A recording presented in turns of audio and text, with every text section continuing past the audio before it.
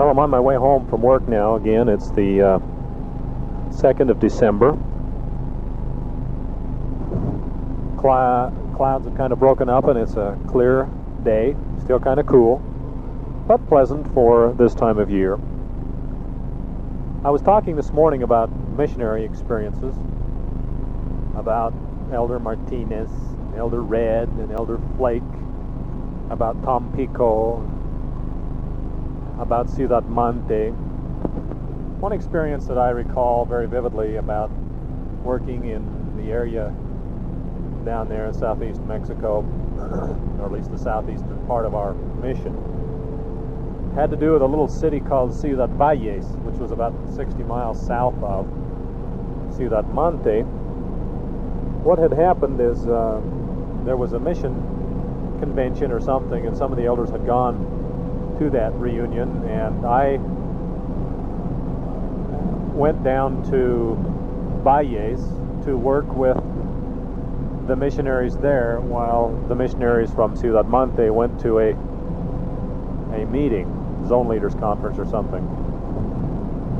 And while there, I had the opportunity of going tracting for a couple of days with an Elder Milford and remember the other elder's name. I can see his face. But the three of us worked together for 3 or 4 days. And Slade, Elder Slade was the other missionary. And they were really gung-ho, enthusiastic, and hard workers. And Ciudad Valles was a difficult place to work. Again, the work was going very slow there, very few baptisms. But it wasn't from lack of effort on the missionaries' part.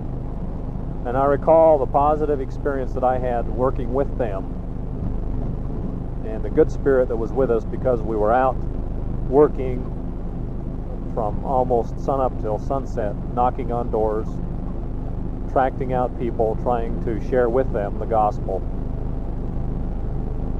I remember, and I again was relatively new in the mission field, and Elder Slade and Elder Milford both were wanting me to use this as a learning experience and to get out and talk with the people, perfect my approach. And I was very reluctant to do so. In fact, I remember the first weeks of my mission thinking to myself, gee, I hope we don't set up an appointment with this couple, because I'd sure hate to have to come back and give a lesson. Might be put on the spot. Well, I was put on the spot a few times early in my